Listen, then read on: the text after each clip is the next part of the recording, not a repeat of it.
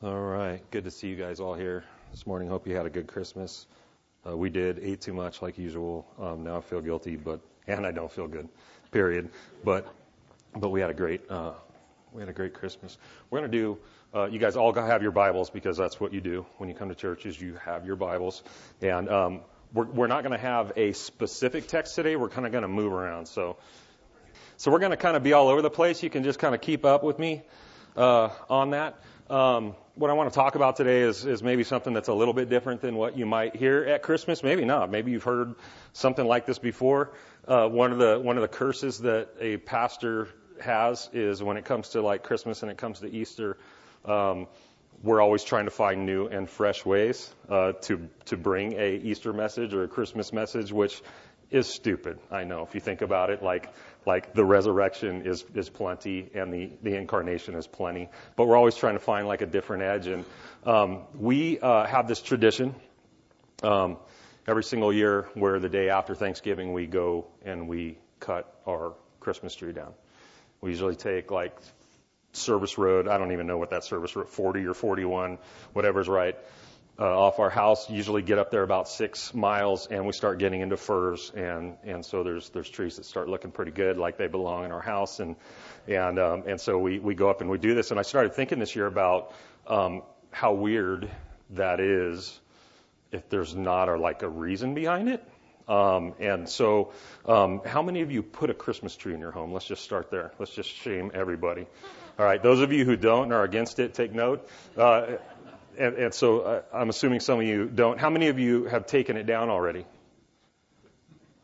All right, cool. No bah humbugging going on.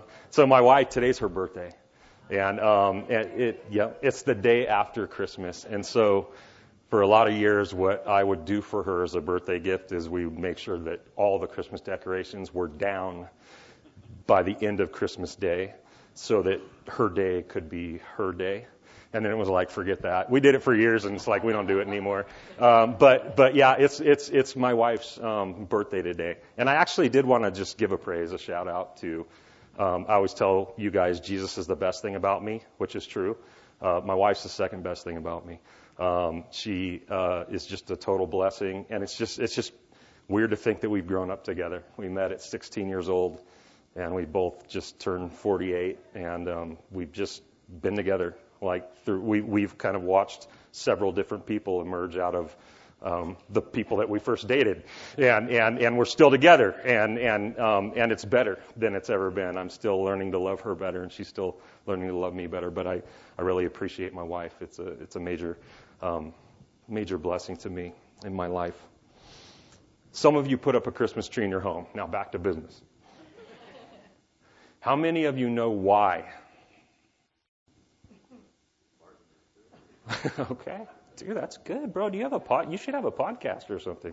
I know you do. I was going to plug it just now, but it's amazing to me how many years I went and how many, I think, years that people go through their lives doing this tradition, doing this thing, and not having any idea why they're putting a tree in the middle of their home. You know, we got people in our culture from different backgrounds, from different upbringings, from different belief systems, putting up trees in their home this time of the year, and most of them have no idea why. It's just something that you do. You just do it. It's what we do. And like I said, we go up, we cut our tree every year. We did it this year. I think this year was the best tree maybe that we found. It was like the Hallelujah chorus when we came around the corner and saw it sitting there.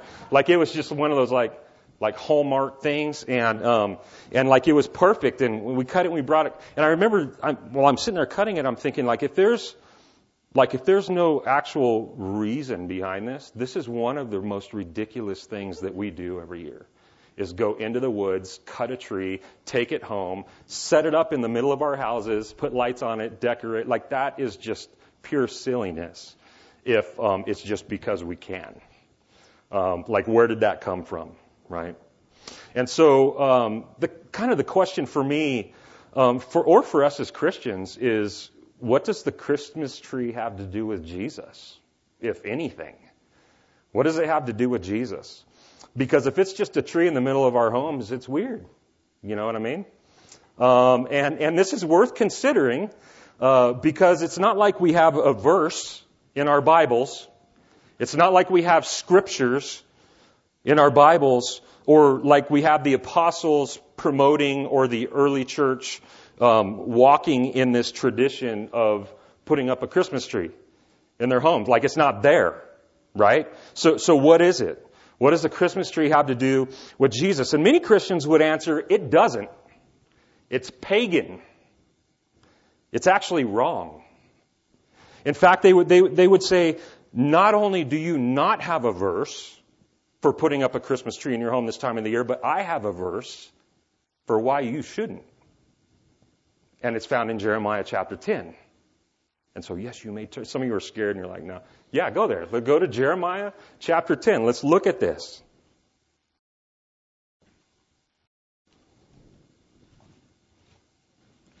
Pretty much in the middle of your Bibles. If you close it, open up almost to the middle, you're going to be pretty close.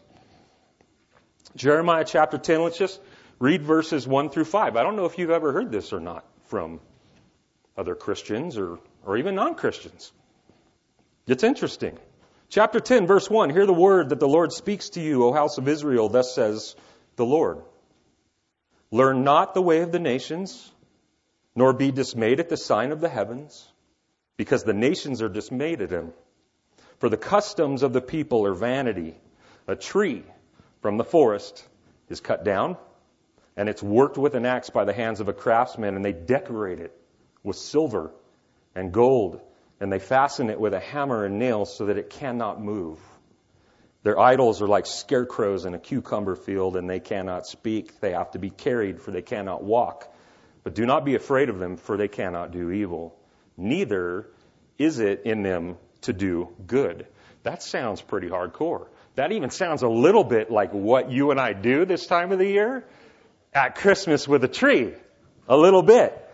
So what gives? I mean, obviously the Christmas tree is bad because it says it right there in our Bibles. And again, I don't know if you've had a family member or someone that you went to church with that ever brought this to your attention and rebuked you with this passage. I've had it happen several times over the years, and it's like it says so right there in your Bibles. So what's up with that? Well, here's the first problem with that interpretation that Christmas trees are bad. This was written like 600 years before the Savior was even born, so it has nothing to do with Christmas, right? Whatever this is, it's not speaking to a Christmas tradition. It wasn't for the commemoration of the incarnation of our Savior. So what is this? Well, I just want you to take notes. I want us together to take note of just a couple things in this text. The first thing is how it begins. If you don't pay attention to the first couple lines, then it may very well look exactly like a Christmas tree. And those lines are this. God says through Jeremiah, learn not the way of the nations, nor be dismayed at the signs of the heavens, because the nations are dismayed at them. And then it goes into their customs or why they're doing what's described here. What does it mean to be dismayed? It means to be afraid of or scared of or terrified of, or even discouraged by. So what's that tell us right from the beginning? That the nations are looking here, right, where the one only true God exists and the things that he does, and they're discouraged by it. They don't want anything to do with it. So they then take it upon themselves to go and create or fashion for themselves something that suits them, something that they do want to have something to do with, something that's safe, something that's comfortable, but not this. So this is just full-blown pure idolatry. I also want you to notice something very interesting in verse 3. It says, for the customs of the people are vanity. A tree from the forest is cut down and worked with an axe by the hands of what does a craftsman do? He doesn't just go out and hack a tree down. It's like an artist, but in this case it would be an artist that works with wood, meaning that there's images being carved. There's actually something intentional, a graven image, something that resembles a deity that's being made, crafted, fashioned so that they can look at that instead of look at this. Does that make sense to you guys? This is what's going on here. If we just take it on the surface, it's like, don't go into the woods, cut down a tree, bring it in, you're pagan. If you do that, you're completely godless. There's a little more than that here. It really helps us just to slow down sometimes when we read our Bibles and just consider each word that's there, where it is in the context of the entire meaning. And it's not as hard sometimes for us to hear from God that way and His original intent. And I think it's pretty clear when we just slow down a little bit and look at some of these things. This is talking about full-blown idolatry. It's talking about an actual rejection of the one and true God and then replacing it with something else that suits you, that's on your terms, which is something that hopefully none of us are doing. It's not anything that I have a desire to do any longer in my life. The question then becomes, can we make a Christmas tree an idol? The answer is yeah. We can make anything an idol. Our hearts are idol factories. It doesn't take much. Sometimes it's just imagination. Sometimes it takes nothing. Sometimes it's just an imagination of something that we can turn into a god and that we can worship. Does that mean the tree in your house, no matter what reason or purpose it's in there, is bad? Hardly. It doesn't mean that at all. Let's take a test real quick, right? When's the last time you prayed to your Christmas tree? Seriously, for me it's been like 40 years because there was a time, but not anymore. When was the last time you sacrificed to your Christmas tree? When's the last time that you bowed down to your Christmas tree? Some of you shouldn't answer that. When's the last time you looked at it and said, "You're gonna be my God"? Because that's what these guys were doing here. That's what's going on here in Jeremiah. There's a difference between an object that is placed in our lives to be worshipped and an object placed in our lives to point us to the one who's worthy of our worship. Those are two different things. Jesus has clearly informed us throughout the Gospels that the object in and of itself is not the problem, right? Our heart toward that object is. The problem lies here when it comes to idolatry. If we fail to understand this truth, if we fail to see, observe, and utilize much of what we're given by God in our lives to glorify and to worship Him back with, then we will fail to take all the opportunities we have to glorify Him and worship Him. I said that completely the long way, but I think you followed me, right? This is often what many Christians have done throughout the history of Christmas, just because not everybody celebrates Christmas with the Savior in mind. And if not everybody's celebrating Christmas with the Savior in mind, then none of it's good. We might as well throw all of it out. Sounds a little extreme. This is very true even here. I know a lot of us like to boast about how we were our founding fathers were Christian and we were built on a Christian nation. But did you know that in the early history of this nation, in America, many of our nation's early fathers, primarily the Puritans, they were a huge influence on a lot of them, believed that celebrating Christmas at all was pagan. It was wrong. You shouldn't be doing it. You know why? Because they came over basically from Europe, where the celebration of Christmas already became largely secularized and trendy and pagan under the influence of Prince Albert and Queen Victoria. So they just said, it's bad, period, don't do it. Just don't do it at all. And so they threw out Christmas. In fact, in 17th century America, back during the original 13 colonies, Christmas was even outlawed. It was outlawed. If you were caught celebrating or participating in Christmas, you were fined. It hit you in your pocketbook. So because of this, shops were to remain open, stores were to remain open, commerce had to go on, business as usual, services. The only place that was to be closed come Christmas Day was churches. Churches. Very different. All due to this heavy Puritan conviction and influence, which believed that if all people were doing it right, then all of it was wrong. Sounds pretty extreme, and I get it, and I think you get it too. I don't know about you, but it sickens me to look around at just the pop culture way of approaching Christmas and celebrating Christmas. Like, it's pretty ugly. There's a lot of nonsense there. I get that today's Christmas traditions and meanings primarily involve pure fantasy, have nothing to do with the Savior. We have flying reindeer pulling a fat man through the sky. You know what I mean? And elves and workshops. That dude fitting down I've done chimneys for 25 years. He can't fit down any of them. None of them. Like the fact that what you receive is directly determined upon whether you've been naughty or nice. According to your Bible, we're all on the naughty list. You know what I'm saying? Like John, there's this really cool Christmas sweater that I keep like hinting at my wife to get me. It's John Calvin with like a ho-ho hat on, like a rad like Christmas hat, and it just says you're all on the naughty list, which is that's just sick. If I was ever going to wear a Christmas sweater, that's the one, right? According to the Bible, we're all on the naughty list. And when you really start to think about what it is for most people, it almost makes you want to ban it and throw it out. It almost makes you not want to participate in it at all. It makes you think twice about things like the Christmas tree that we're setting up and putting in our homes every single year. So let's see if we can just answer just a couple of questions, okay, concerning this morning, the Christmas tree. Number one, where did the Christmas tree as we know it originate? Where did it come from?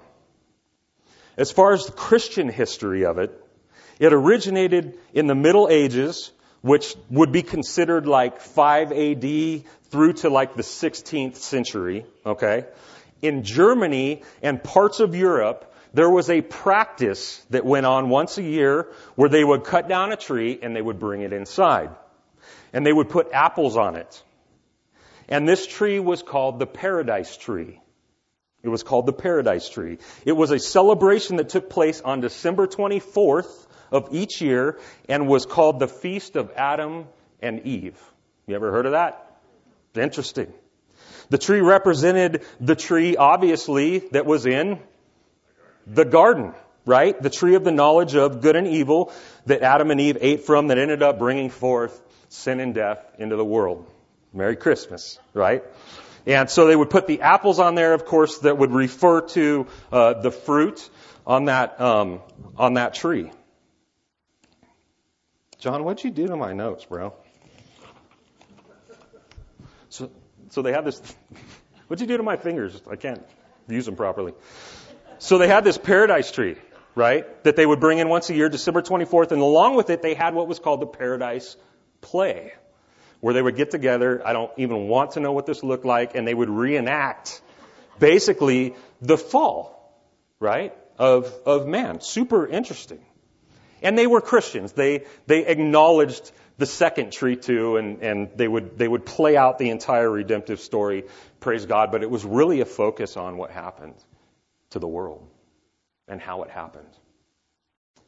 Then in the 1500s, a man came along by the name of Martin Luther. Yeah, I know. Martin Luther. I mean, what did this guy not do for modern day Christianity, right? For modern day Protestantism. Martin Luther. He's walking through the forest one night.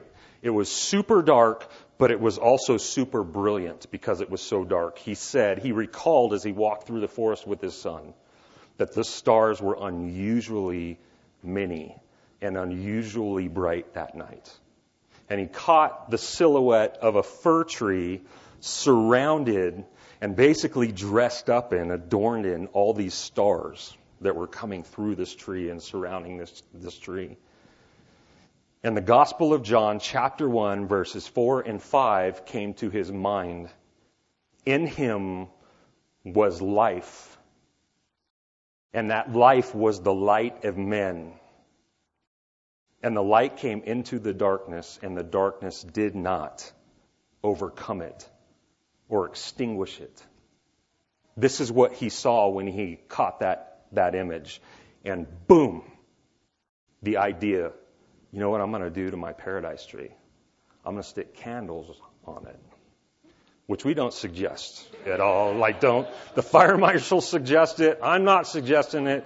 But if you want to go legitly, if you're a purist, that's the way it's done, right? with candles. And he did. He went home that year, and when the paradise, the festival of Adam and Eve came along, he had candles on his tree for him and his family to signify the fact that light came into the darkness, and the darkness could not put it out, could not extinguish it, could not overcome it. And this is really where you and I have what it is that we practice today with taking a tree home and putting lights on it. So as best as we know, the Christmas tree as we have it today did not have its origins in ancient Babylon. It did not have its origins at Macy's or Rockefeller Plaza, but it was more with this paradise tree that Christians practiced in Europe way back in the Middle Ages, then modified by Martin Luther in about the 1500s. Okay? Number two, what does the tree demonstrate? Well, I just kind of gave that away a little bit, but it really depends on who you ask and when you ask them, right?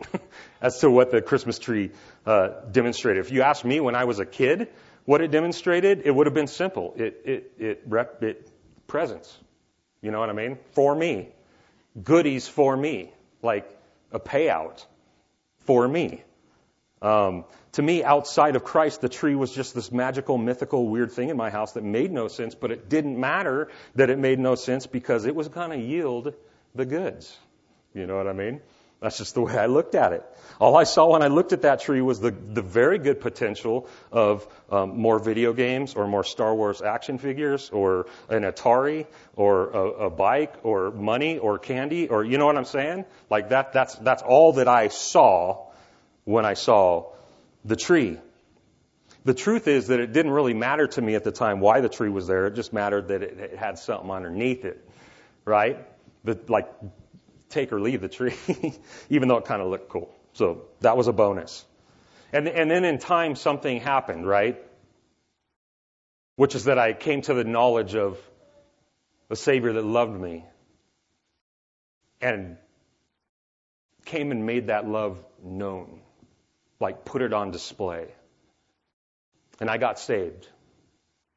And when I got saved, I found that what happened to me went far beyond just getting my ticket to heaven punched.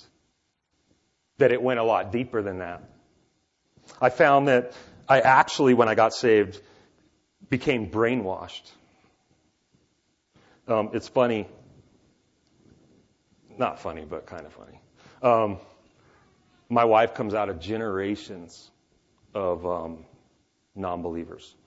And they're not just like your run-of-the-mill non-believers. They're like Berkeley graduate unbelievers. So like there's hostility and arrogance. And here God just decided in due time to pluck her out of the middle of the generations of that. And when she first got saved, I remember some of the comments that they would make her mom and her grandma to them. They were just so nasty, the way that they would talk to her, the way that they would treat her. And her mom just used to say with disgust, "You've been brainwashed." And I'd sit back there and it'd be like, heck yeah, she has. Like, praise God, she has. She has been brainwashed. She's had her brain washed. She's had her heart washed. And you need it too, you know, brainwashed. When we get saved, people, we have been brainwashed and we are being brainwashed, and that is a praise. That is a boast to the glory of God. That is not a hit. I found that when I got saved, my worldview and my interpretation of the world around me got completely rearranged because of this brainwashing. Like I started looking at and interpreting things completely different in life than I ever had before. And what I mean by that is I began to see the biblical narrative, right, in basically everything around me. In everything around me. Whether it was when I would read the news or the way that I started to view my job. Because before, my job was only a bad thing. It was only a curse. It was only something that and then all of a sudden it's like, oh, this is actually an opportunity. This is actually something I get to glorify God in is my vocation and what I'm doing. Even if I'm pumping gas into a car or running a piece of lumber through a molder.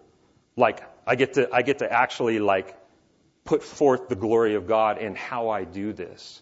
And it became not a burden then, but an opportunity because of the way my brain started to be rearranged, right? I couldn't watch a movie. I still can't to this day watch a movie. I don't care if it's a totally secular movie, has nothing to do with God. I cannot watch and process that movie without running it through a biblical worldview interpretation, without considering this narrative. I don't care what movie it is. It's the same thing with music. I love music. I'm a music freak. Hardly any of it is Christian music, right? Because I believe that God still created man, even sinners, even lost people in His image. And as a result of that, there's some residue there of some pretty rad stuff being created. But even with music, I'm the same way. I can't hear a piece of music, even if it has nothing to do with God, without processing it through a biblical lens. That's what I mean by brainwashed.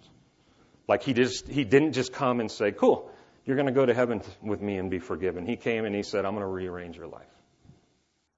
That's what it's going to look like, feel like, and result in as a result of following me. I'm going to rearrange your life. And He moved in and He did so. The point is, whether a Christmas tree is biblical or not biblical is really not something I'm concerned with anymore. I really don't care. But taking advantage of more and more opportunities to see Jesus and to worship Jesus and to glorify Jesus in my life and in my heart is. That is what I'm concerned with. So having said that, when I hear the word tree, because of my brainwashing, my mind automatically goes straight to 2. I don't know about yours. And it may be just a quick flash. But for me, when I hear the word tree, my mind goes to 2. The one in the garden, and then the one that Jesus brought us. That's where my brain goes. The tree that brought about the fall of man and the tree that brought about the redemption of man. And I'm going to say it again. I did not train myself to do that. There was never a point where I thought, oh, I'm a Christian now, so I need to start thinking of all these biblical things whenever I hear a word. No, it's just something that started happening. It's something that happened to me. It's something that He did to me. He wants me to see Him, be mindful of Him, consider Him in everything, in every part of my life, no matter what it looks like. When I think of tree, I think of the tree of paradise lost, and I think of the tree of paradise found. Therefore, come this time of the year, when I see a tree in my home, and that tree is lit up, this is where my mind goes, to the tree of paradise recovered. To the tree of redemption, it points me to Him, and that's the whole point. That's why I like having it in my home. It's because it points me to Him. My mind goes to God, coming in the flesh, living a sinless life and dying a sinner's death for me. And it is that gospel that never ceases to blow my mind, that God would come down and do my dirty work. Amazes me. And I want to continue to be more and more amazed by that thought every day. And the tree does that. I think of Philippians. Consider this. Philippians chapter 2, 5 through 8. Have this mind among yourselves, Paul says, which is yours in Christ Jesus, who, though He was in the form of God, did not count equality with God to be a thing to be grasped. In other words, Jesus and the Father, we're seeing Trinitarian language here, right? He's equal as part of that Trinity, as part of the Godhead, but He didn't see that equality as God to be something to be held on to, that He was unwilling to do anything else, right? That's what's being said here. He did not count equality with God a thing to be grasped, but, here it is, emptied. The word here is kenosis. He emptied Himself. That means that He made Himself of no reputation. So that which was previous, He was willing to just completely set aside and become somebody that was nothing. And He did it by taking on the form of a servant, being born in the likeness of men, being found in human form. He humbled Himself by becoming obedient, even to the point of what? Death. Even death on a cross. Therefore, God the Father has highly exalted him, the Son, and bestowed on him the name that is above every name, so that the name of Jesus every knee shall bow in heaven and on earth and under the earth, and every tongue confess that Jesus Christ is Lord to what? The glory of God the Father. This is why I have a tree in my house.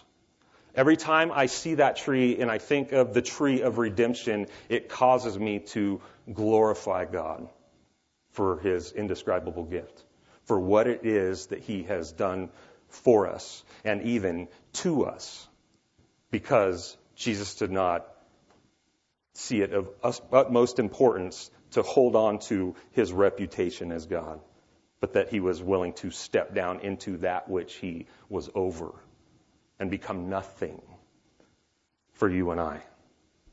This is why I have a tree in my house. It's not to worship the tree. It's not to worship that which is under the tree, but to be further compelled to worship the one who was on the tree. That's why it's there. To bring glory to his name. To worship the one who was the life and the light of men. Who came into the darkness, not only that the darkness, to not be extinguished by the darkness, but to extinguish the darkness.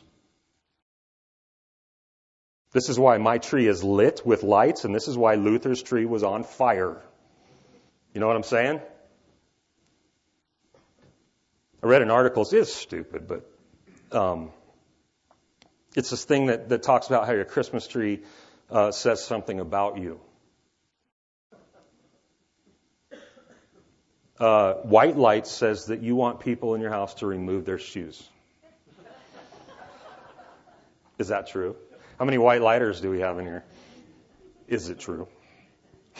It means you're clean, you're sterile, you like everything in its place maybe.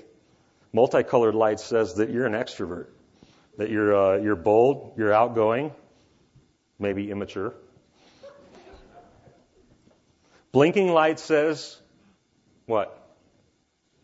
Yeah, you have ADD. You have ADD is what it says. That's what they said. Blinking lights. I wouldn't be able to do it. I'll tell you that much. Handmade ornaments means that you have children or that you homeschool. So, homeschool mommies. Strung popcorn means that you don't have a job. It means that you have way too much time. Way too much time. Red balls only means that you wish you lived in a department store. You wish you had a department store tree. Yellow star on top, traditional, right? Maybe even religious. Top cut off means you're lazy. And I can attest to this because I did do this one year. My wife likes the biggest tree possible, and so it has to go from floor to ceiling, like touching both. And I was just angry one year I had it. We were out in the woods all day. The weather, like nothing was going my way. So we get home, and usually I'm pretty good at eyeballing these things, taking them in, setting them up. It's like, boom, like, how did I do that? You know? And this time I took it in, and I was like 3 feet off. Like this thing was just crammed into the ceiling. And I was so mad already at this point that I didn't want to take it back out to cut it. So I just like laid it down in the middle of the living room, cut the top off, and then laid it back up. And it looked like it shot straight through the ceiling. It was actually pretty cool. But I did, and it was because I was lazy. So this is true. It's just lazy. All right. Another sign that you may be lazy is that you have an artificial tree. I thought it just meant you were old, because when I was a kid, both sets of grandparents had on a coffee table. They didn't even try to like get something decent sized, like something like that tall that was completely fake. And so like no one told me why. It's like when you went to like grandma and grandpa's house, like they had these little fake trees. So like I thought there was like this rule that if you were old or over a certain age, like you had to have a small fake tree. So I was thinking while I was looking at this list, what does Jesus' tree say about him? What does his tree say about him? How different was his tree than our trees that we put up this time of the year? And so I'm considering mine, and mine is pretty well groomed. It's trimmed. It's clean. It's green. Partially alive. His tree was not. His tree was not attractive. It was not clean. It was not pleasant to look at. It was not appealing at all. It was not appealing. It was worn, it was stained, and it was constructed for one purpose, and that was to kill people. It was an instrument of torture. Philippians, we just read, he humbled himself by becoming obedient to the point of death, even death on a cross. A cursed tree. A cursed tree. His tree was cursed. When it comes to lights, I am a sucker for the old multicolored ones because those are the ones that I grew up with. But now that I'm older and mature, I roll with one color, and it is white. We have white lights on our tree. Jesus' tree also had one color, and that was red. Red with his blood. Red with his life, red with the forgiveness of our sins. Hebrews 9:22, without the shedding of blood, there is no forgiveness of sins. And so he painted his tree red. Right? My tree was found in the snow. I think I mentioned that earlier. It was kind of like this Hallmark moment when we saw it. It was perfect, and it had snow like packed into the boughs, and it just looked right, fresh and clean and white and perfectly displayed in its natural habitat, like we like to think it would be when we find our Christmas tree. His was not. His tree was not conceived in snow. It was conceived in offense. It was conceived in guilt. His tree was not conceived in snow, but when, praise God, he was done with it, it produced snow. It produced snow. Isaiah 1:18. Though your sins are like scarlet, they shall be white as snow. He painted his tree red so that you and I may be found white. White. This is what I think of, this worldview thing when I even look outside on a day like this. Like, this is partially why we live here. This is pretty rad, having a white Christmas, and it's fresh and it's clean. But my worldview, again, doesn't just say, wow, what a killer landscape. My worldview sees sinners made clean when I look at snow. I'm seeing stuff that's covered, and it's better because it's covered. And it's just majestic. And he was born for this. He was born for this. The tree that we got this year was unusually full. It has a ton of branches, more, I think, than we've ever had on a tree that we've cut down in this place, because usually the trees up there, they're pretty empty. Lots of space, between the branches. Not this one. This one almost looked like it didn't belong up there. This one was just crazy thick. We were able to hang and display more lights and more ornaments this year than usual, right? That's our tree this year. His tree had 2 branches. One for this arm and one for this arm. As if to tell you and to tell me, I love you this much. I love you this much. Jesus' tree says a lot about him, and I love him for it. The only reason I love him is because he first loved me. And he came and he displayed that clearly. Clearly. The real source and beauty and glory is not found in how great our tree is this year or next year or the year, 2 years ago, or how well we decorated it, but in how great his tree was and how well he decorated it for you and me. And it's an indescribable gift, isn't it? That God himself came into the world to give. And praise be to God that this is a gift that keeps on giving. That this isn't something that's expired, right? And this is why you and I have such a fantastic opportunity this time of the year with friends and with family and with coworkers and with people that come together to tell them what we think of this tree and why we think it, so that they may also share in this gift, that they may have this gift too. I'm glad that Jesus leaves the door wide open, right? I mean, after all, he was born in a barn. So that was a bad joke, right? But the door's still open. It's wide open for people to come and to receive this gift that he's given. And I don't have any problem sticking something in the middle of my room this time of the year so that I can be reminded of it every time I sit down or every time I walk by it. Like, why do I exist? Why do I breathe? What is life about? Why is there any joy, any hope at all whatsoever? It's because light came into the darkness, and the darkness did not overcome it. It could not extinguish it.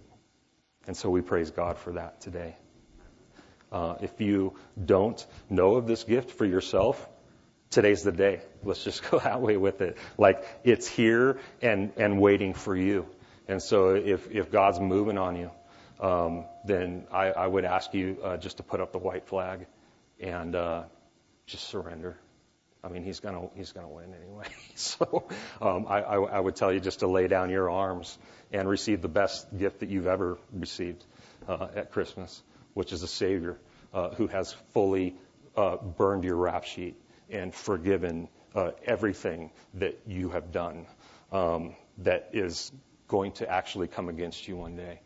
Just to have that gone, to not even have to worry about that anymore is amazing. And this is why Jesus was born. This is why God came in the flesh, was to die in our place. And so I would just ask you just to give up, just to surrender and to give over and to enjoy the gift that he's given you. And this is really what we're considering when we come to the table, which we're going to do right now. If you haven't been here before, you're just visiting, basically, we'll just open this up. There's going to be a little music going.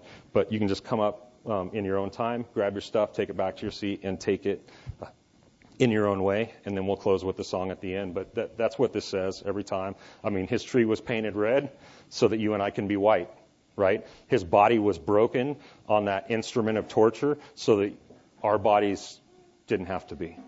And basically, we're accepting this. And we're saying, I believe that for me when we come to this table. That's what it is.